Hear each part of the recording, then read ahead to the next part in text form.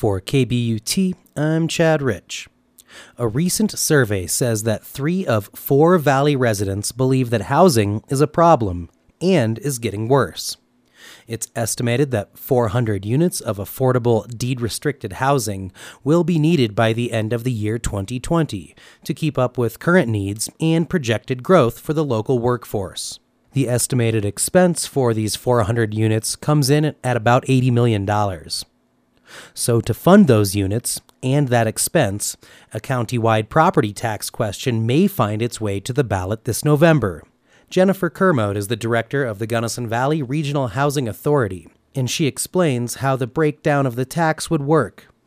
We're testing how a 1.5 increase in the mill levy registers with voters. That would generate just over $800,000 a year, and that equates to $10 per 100,000 of residential value, assessed value, and $40 per 100,000 of commercial assessed value.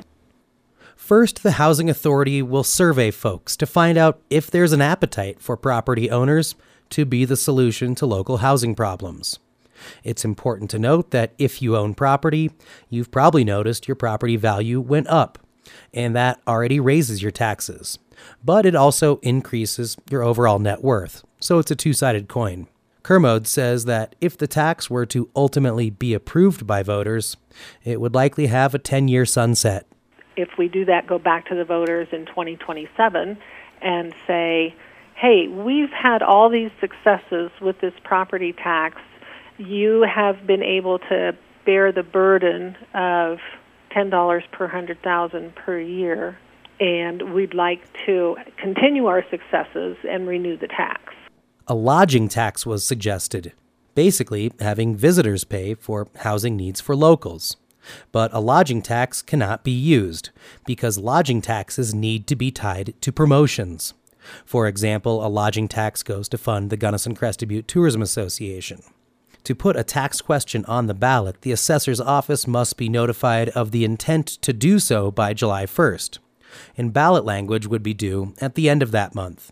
At this past Monday night's Crested Butte Town Council meeting, Councilor Jim Schmidt said he doesn't want to see an attempt at creating a solution to the housing issue fail, so he wants to see it done right.